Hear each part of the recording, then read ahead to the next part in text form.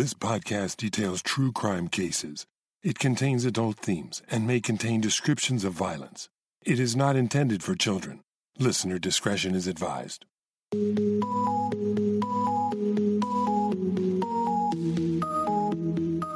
Thank you for joining me for episode 130 of Once Upon a Crime. This is the second chapter in the series, Disorder in the Court, where I detail crimes that happened inside open courtrooms. In this episode, a mother takes justice into her own hands when her little boy is abused by a child molester. Some called her a hero. Others denounced her actions as vigilantism that should have no place in sophisticated society. The details of this case are still debated to this day, but not all of the details are widely known. You may remember this story. There was even a television movie made about it, but I'll bring you the full version, including follow-up details that may surprise you. Just an additional warning. This episode contains information regarding a case of child sexual abuse. Although I don't go into graphic detail about the abuse, you may want to use discretion if you are particularly sensitive to this topic. This is Chapter 2 of Disorder in the Court, the story of Ellie Nestler. One thing people always knew about Ellie Nestler was that she was a devoted mother. Her life revolved around her children, Rebecca and William, who was called Willie, and she was fiercely protective of them both. Ellie grew up in the hilly countryside surrounding Jamestown, California, formerly a gold rush town. Located in the Sierra Nevada mountain range and seated in Tuolumne County, Jamestown feels like the Old West even today. Its quaint downtown area and rustic homes and cabins scattered in its hillsides is home to just over 3,000 residents. The picturesque homespun feel of the town has made it the perfect backdrop for movies and television shows like The Wild Wild West, Green Acres, and Little House on the Prairie. Exterior scenes for the Western-themed movie Hidalgo were shot in Jamestown in 2004. Ellie was the oldest in the family and one of 3 daughters. Her father was a coal miner, and her mother Marie also came from hardy stock. It was said that Marie didn't suffer fools and was quite a protective mama bear herself. But her children were also expected to be industrious and self-sufficient. Everyone needed to pull their weight, and times could sometimes be tough. But Ellie was no shrinking violet and always rose to the challenge. As a teen, she began taking whatever job she could to help bring in a little money for the family. She drove a tractor for cattle ranchers, installed irrigation pipes, dug ditches, and repaired cars. Ellie was married and divorced for the first time when she was barely out of her teens. She then met Bill Nestler, who, like her father, was a miner and also flew a crop duster. Ellie gave birth to their first child, Willie, in 1982. Bill had grown up in the gold country, no doubt hearing stories by old-timers about striking it rich with nothing but a tin pan and a nose for gold. But Bill knew that gold in the hills of Northern California had long been tapped out. Bill decided he needed to go abroad to find his fortune, and so he moved with his wife and toddler son to Liberia, West Africa, where a new gold rush was taking place. Ellie gave birth to their daughter Becky while in Liberia, but soon after, a civil war ignited in the country. For her children's safety, Ellie decided to return home, while Bill remained to continue mining in West Africa. Back in Jamestown, Ellie was able to get by on state financial assistance and doing odd jobs. She rented a trailer home in the nearby town of Sonora. While financially times were tough, Ellie was surrounded by family, since her sister Jeanette and her mother Marie lived close by. They were thrilled to have Ellie and the children home again. Additionally, Ellie had her church as a support system. She had grown up in a Christian home, and faith was a big part of her life. She regularly attended church with the children, her sister, and their cousins. Church members were as close to each other as family, and Ellie, as a mother on her own, was grateful when her church friends offered to help her with home repairs and odd jobs around the house, and when they invited her and the kids on outings. Ellie was very protective of her children. Some would say she was overprotective. She didn't allow them to visit in other people's homes or attend birthday parties or other events without her present. By this time, Willie was only 6, and Becky was still a toddler, so this was understandable. But Willie was now in grade school, and naturally wanted to be able to visit friends, go on sleepovers, and attend campouts without his mother always hovering. It was a constant disagreement between mother and son. So in the summer of 1988, when Ellie's church was having its annual Children's Away Camp in the woods, Willie began pleading with his mother to let him go. At first, Ellie adamantly refused to allow it. There was no way she was going to let her little boy go so far away without her there to ensure that he'd be safe. Most mothers and fathers may be nervous about the prospect of their children leaving home for the very first time, especially if they are to be away for several days. But Ellie had even more to be worried about. Ellie had been molested as a young child. She'd been just about the age her son was at this time. This was largely why she'd always been so vigilant over her children. She'd confided some of what had happened to her mother at the time, and Marie had run the man off with the shotgun. Marie had grown up believing that in the country, you took care of your own. She'd warned the man to get out of town and never go near her child again, or he'd be leaving in a pine box. Ellie never saw him again, but fear lived in the back of her mind from the time she was just a little girl. It made sense that she didn't trust easily and wanted to protect her child. But as the camping trip drew closer, Willie became even more insistent on going. To keep the peace between the family, Ellie's sister Jan talked her into giving Willie permission to attend. Jan reminded her that he'd be with people they knew and trusted, their friends from the church. Ellie still worried, but finally relented and allowed Willie to sign up. Willie would spend 3 weeks camping, living in cabins, spending time in outdoor activities, and making arts and crafts. Best of all, his friends would be there too, and his mother would not. It was the first time he would be able to spread his wings on his own, and he was ecstatic. So it was puzzling that when Willie returned home, he'd seemed to change. The once happy, bubbly, and mischievous boy was now sullen, morose, and angry. His mother and other family members couldn't understand this change. They tried talking to him, but he refused to engage with them. He would angrily tell them to leave him alone and stop treating him like a baby. In an attempt to assure her sister that this was probably just a normal phase for a growing boy, his Aunt Jan said that maybe Willie was missing his father. Bill Nestler would periodically come back into town, but was an infrequent presence in his son's life. Perhaps being around other boys and their adult male camp leaders made Willie think of his own absent father, Jan reasoned. That must be it, Ellie agreed, and hoped it would be a phase that would pass once school began. But several months passed, and Willie's mood and behavior became even more problematic. It wouldn't be until almost a year later that anyone would finally find out why.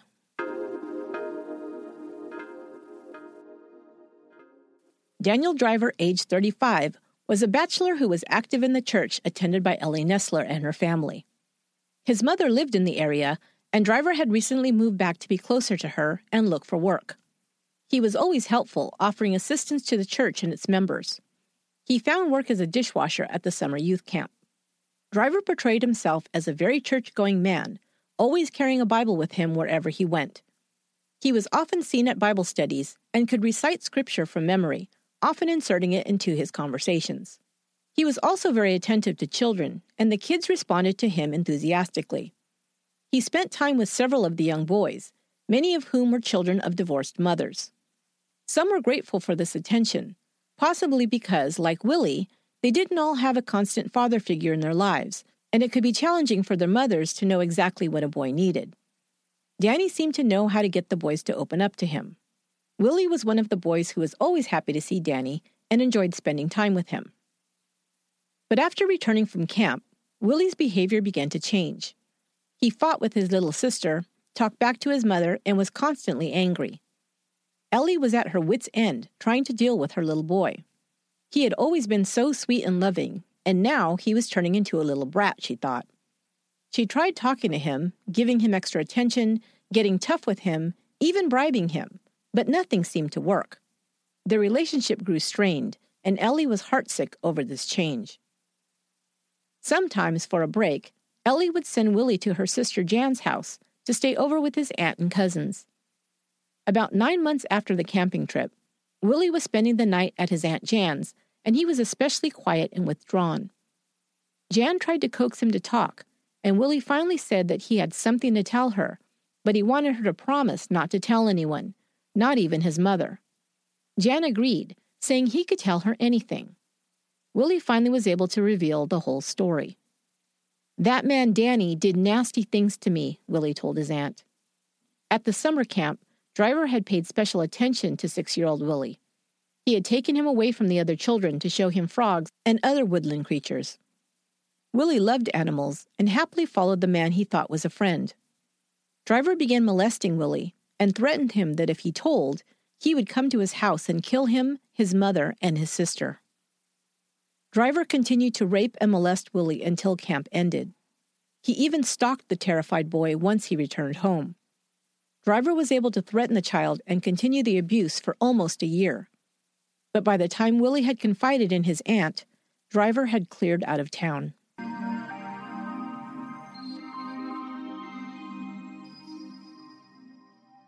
Jan immediately told her nephew that this was a secret she could not keep. She promised him that nothing would happen to him or his family, and that Danny was a bad man and should be punished. She went to her sister right away to give her the terrible news. When Ellie Nestler found out her son had been abused by Daniel Driver, her world came crashing down around her. She felt so stupid for not trusting her original instincts, which had been not to trust anyone else with her child. And she was furious at the man who'd caused her little boy so much pain. Willie had been having trouble not only at home, but at school. He was scared all the time, believing Driver was going to return to kidnap or kill him or his mother and sister. He suffered from terrible headaches and stomach aches and was constantly on edge, angry, sullen, and depressed. He would come home crying, saying that he'd seen Driver's car parked near the school or around town. He was sure the man was following him and meant to do him more harm. Ellie went to the police to report Danny Driver. They took her report and then ran his record. It was then that they discovered that Driver had a prior record of molesting young boys. In 1984, he'd been accused of committing lewd acts on 5 San Jose area boys. He had been arrested and went before the judge to be charged. But before his hearing, congregants of a San Jose church Driver was attending sent letters to the judge. They said that Danny Driver was a fine man, a churchgoer, and a person of good character. The judge decided not to give Driver any jail time, but merely placed him on probation. As an aside, the judge, Robert Michael Foley, would later make a statement to the press in which he stood by Santa Clara County Superior Court Judge Aaron Persky's ruling in the controversial sexual assault case in 2016. Persky sentenced 20-year-old Stanford student Brock Turner, accused of sexually assaulting a young woman, to 6 months in county jail. The judge cited Turner's age, lack of prior convictions, and promising future as a reason for handing down what many considered an extremely light sentence. Turner could have received 6 years in state prison. Foley, retired from the Superior Court bench, was still serving as an assigned judge in San Francisco County as of 2018, and recently ran as a candidate for judge of the Superior Court in San Benito County. I digress, but this is why you really have to pay attention to those voting ballots, including the ones nobody really takes time to check, such as candidates for county and state judge positions. Just do a quick Google search before you check that box. You'd be amazed what you can find, good and bad, about who's serving on the bench. After Danny Driver was placed on probation, he eventually made his way to Tuolumne County. There in 1986, he began dating a divorced mother of 2. She had a 5-year-old son, and Driver began to show him special attention. At that time, he was working at another church camp where he was popular with the boys, playing football with them and allowing the younger ones to sit on his lap.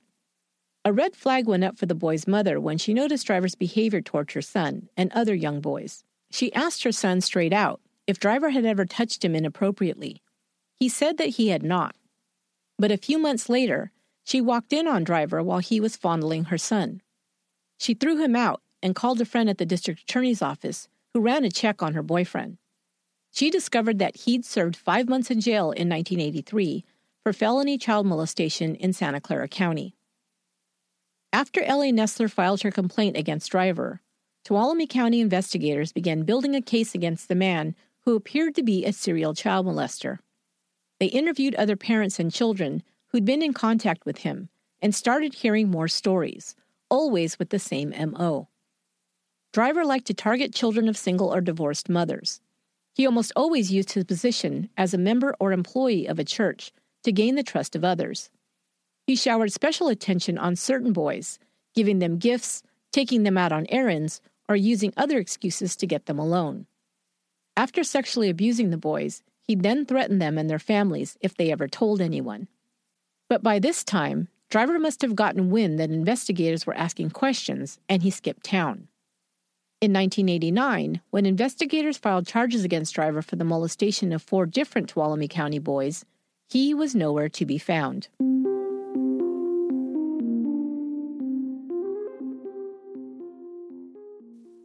Danny Driver was a wanted man, but he had gotten away, leaving a trail of devastation in his wake. At least 4 boys had been sexually abused by him, and Willie Nestler was living in utter terror now that Driver had disappeared.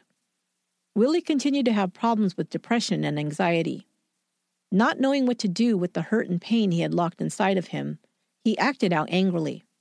He had trouble at school academically as well as getting into fights, and he changed schools 3 times while still in grade school. He became mean, his Aunt Jan said.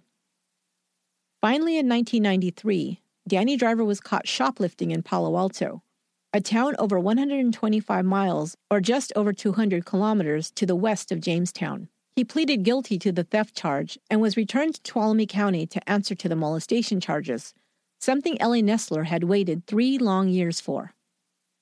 But in the time leading up to the preliminary hearing, Willie had become increasingly distraught over the idea of having to face Driver in court. He'd been terrified of this man for years, and now he would have to stand up in open court and tell everyone what Driver had done to him. He became sick whenever he thought about it, and began hyperventilating and vomiting whenever the subject came up. Ellie tried to talk to the district attorney's office about Willie testifying on video instead of in person. But because the Constitution allowed for a defendant to have the ability to face their accusers, this would not be allowed. For some cases involving minors, closed-circuit television cameras were used so that the child did not have to be in the same room with their abuser, but it would still happen in real time, when the defense, prosecution, and the accused could be present. However, the small community of Tuolumne County didn't have the budget for this. In fact, at the time, it didn't even possess a dedicated courtroom. A room in a local community center served as a makeshift courtroom at the time of Driver's hearing. On April 2, 1993, the morning of the hearing, 4 boys, including Willie, were set to testify in court against Daniel Driver. He was being charged with 7 counts of child molestation. The boys had all been between the ages of 6 and 8 at the time they were abused. Willie, now 11, would be one of the last to testify. Before Ellie could even get Willie out of the car to enter the court, he began to vomit from the stress. He told her that he couldn't do it. He couldn't testify in court. She told him to be brave and that she knew he could do it. He could put Driver away so he couldn't hurt him or anyone else ever again. Willie calmed down a little and said he would try.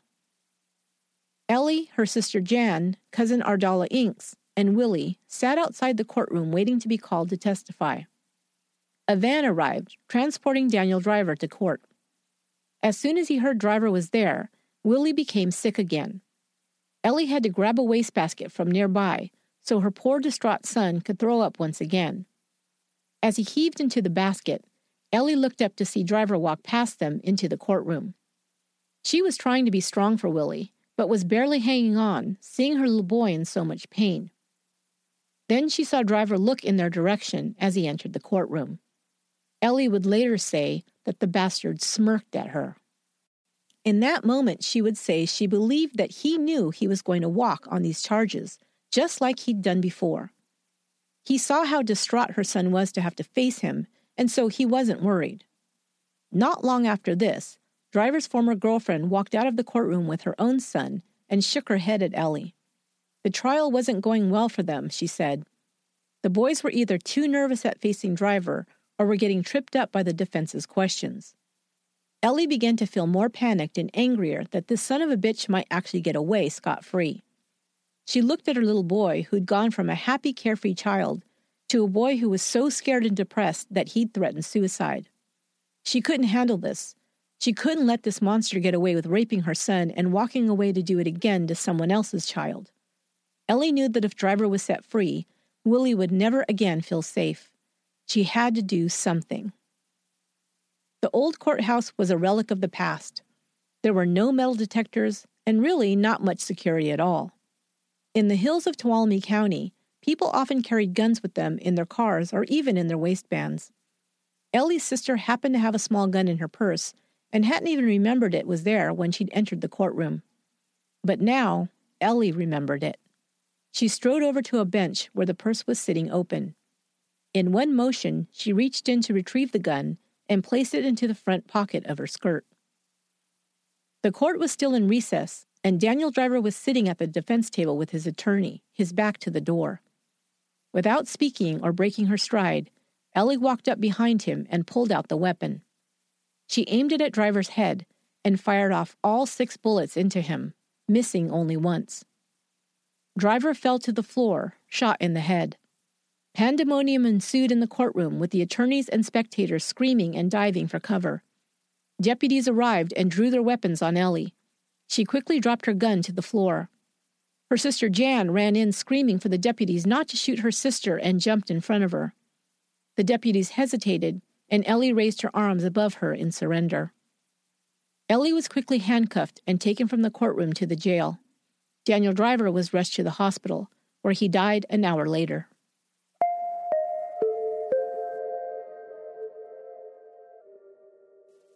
When word got out that a mother in Jamestown had administered frontier justice by shooting and killing her son's child molester, Ellie Nestler was hailed as a hero.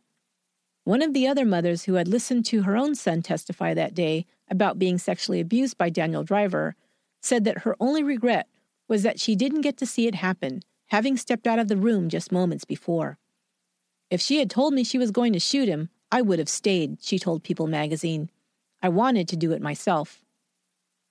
Another Jamestown resident said, "If anything, she done us all a favor. That's one less we've got to support behind bars.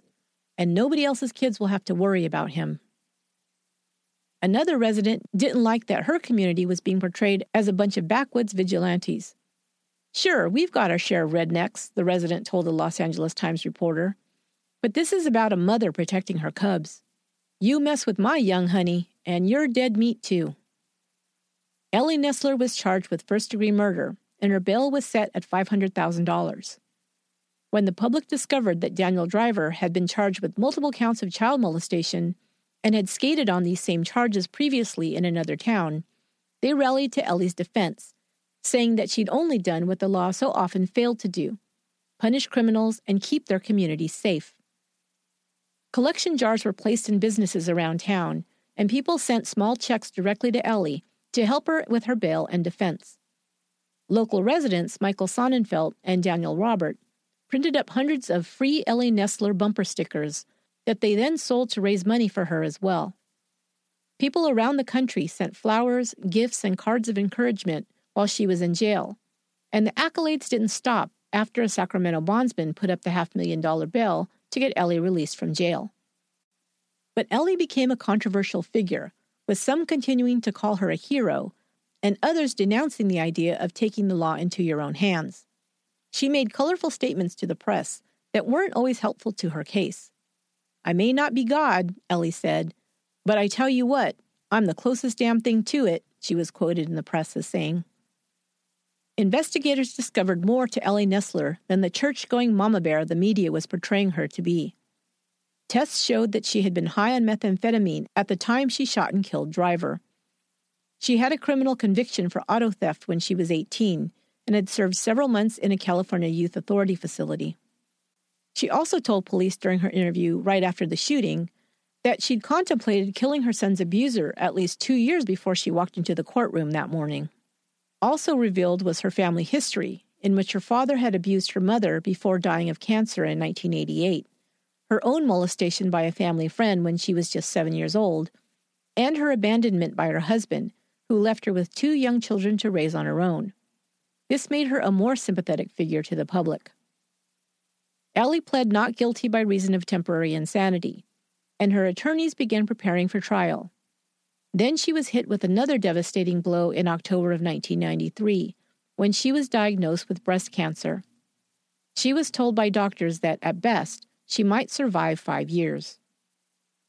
She desperately prayed to be acquitted so that she could go home and spend whatever time she had left with her children. But it was not to be. Ellie Nestler was found guilty on the lesser charge of voluntary manslaughter. She wrote an impassioned letter to the judge before her sentencing, asking for probation instead of jail time. The judge knew about Ellie's cancer diagnosis and that a sentence of even a short amount of time could equate to a death sentence for her.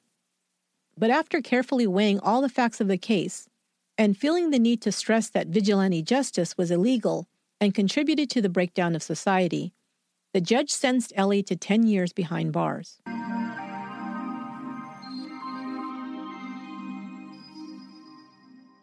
Ellie Nestler's celebrity didn't end once she was sent to prison in January of 1994. People around the world were still intrigued by her story and wanted to get updates on how she and her children were faring.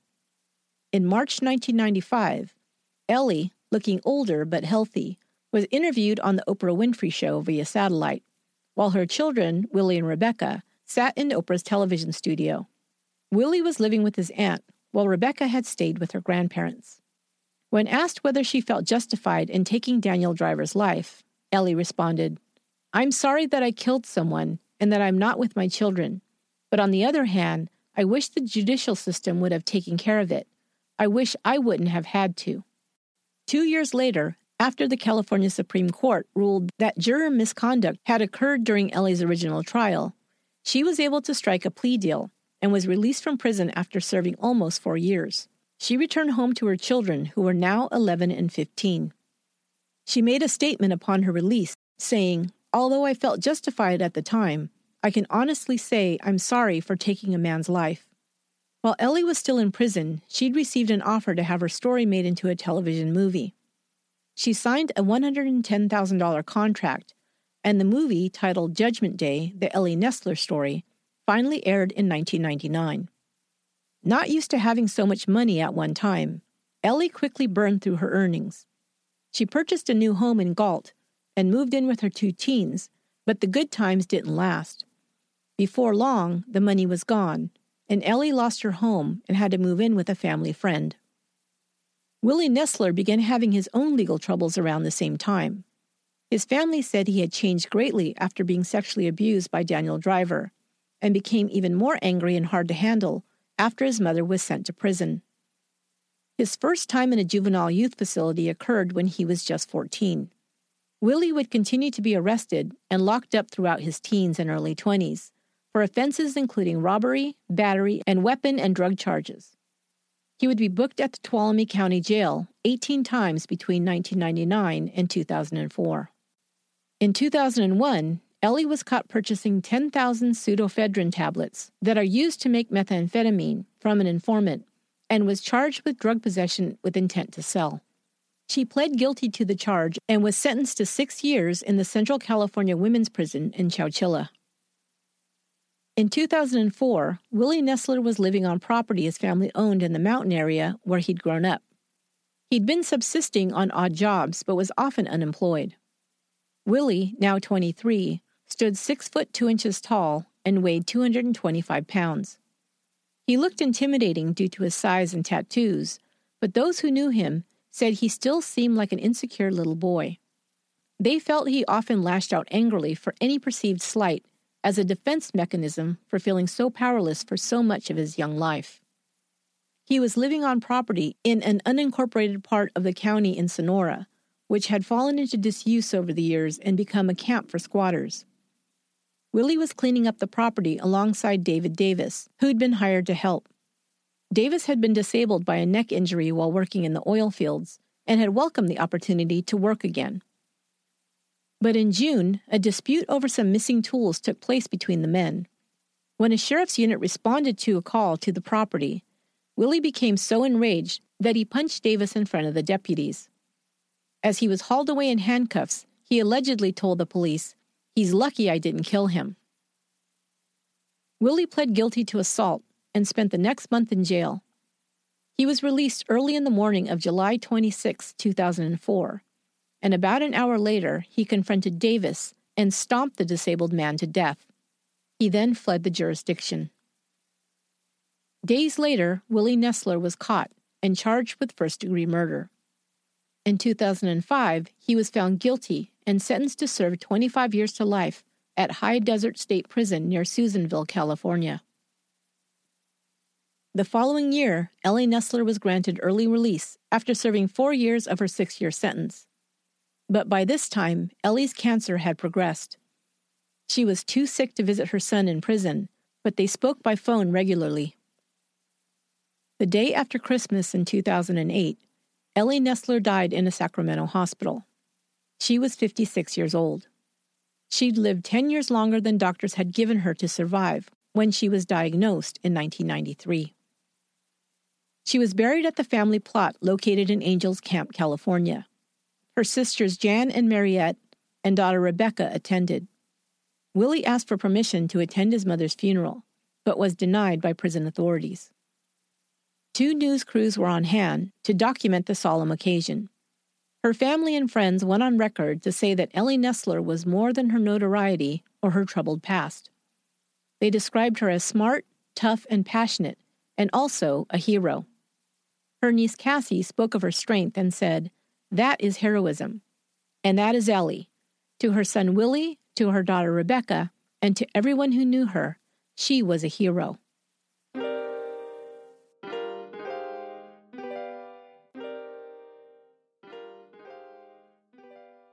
Rebecca Nestler had grown up most of her life without her mother and her brother, but the family strength wore off on her, and she has become not just a survivor, but has triumphed over all she's been through.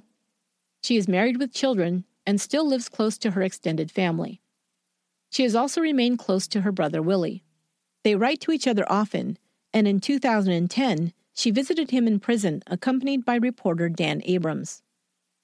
Both Rebecca and Abrams reported that Willie Nestler takes responsibility for what he did to land him in prison.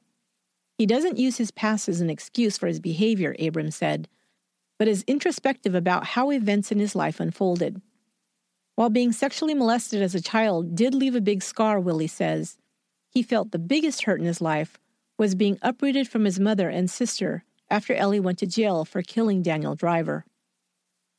It was also very painful for Willie to be plastered in the media as the, quote, kid who was molested, unquote, beginning at such a young age. Abrams explains, once his mother became this national figure and his life was on display for the world, I think that was the hardest part for him. He felt ashamed and was afraid of becoming a target of others' bullying or abuse, so he grew a tough exterior, reacting with extreme anger to any perceived threat. He received very little help or counseling to deal with his pain, Rebecca says, and this caused him to go down a dark path. Rebecca also says that he was always a very good big brother, and he always looked out for her. She calls him her best friend. She continues to stay in contact with her brother and looks forward to, hopefully, having him back with her again outside of prison. He will be eligible for parole in 2031. That will do it for this episode of Once Upon a Crime. Once Upon a Crime is written, produced, and edited by me, Esther Ludlow. Our administrative assistant is Lorena Garcia, and our copy editor is Crystal Durnan. Until next time, be good to one another.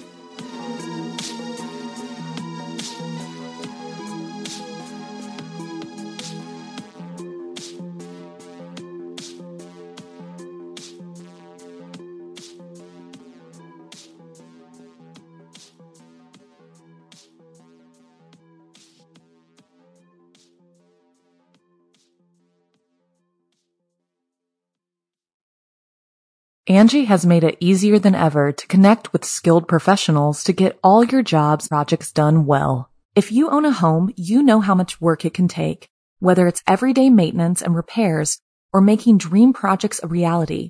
It can be hard just to know where to start, but now all you need to do is Angie that and find a skilled local pro who will deliver the quality and expertise you need.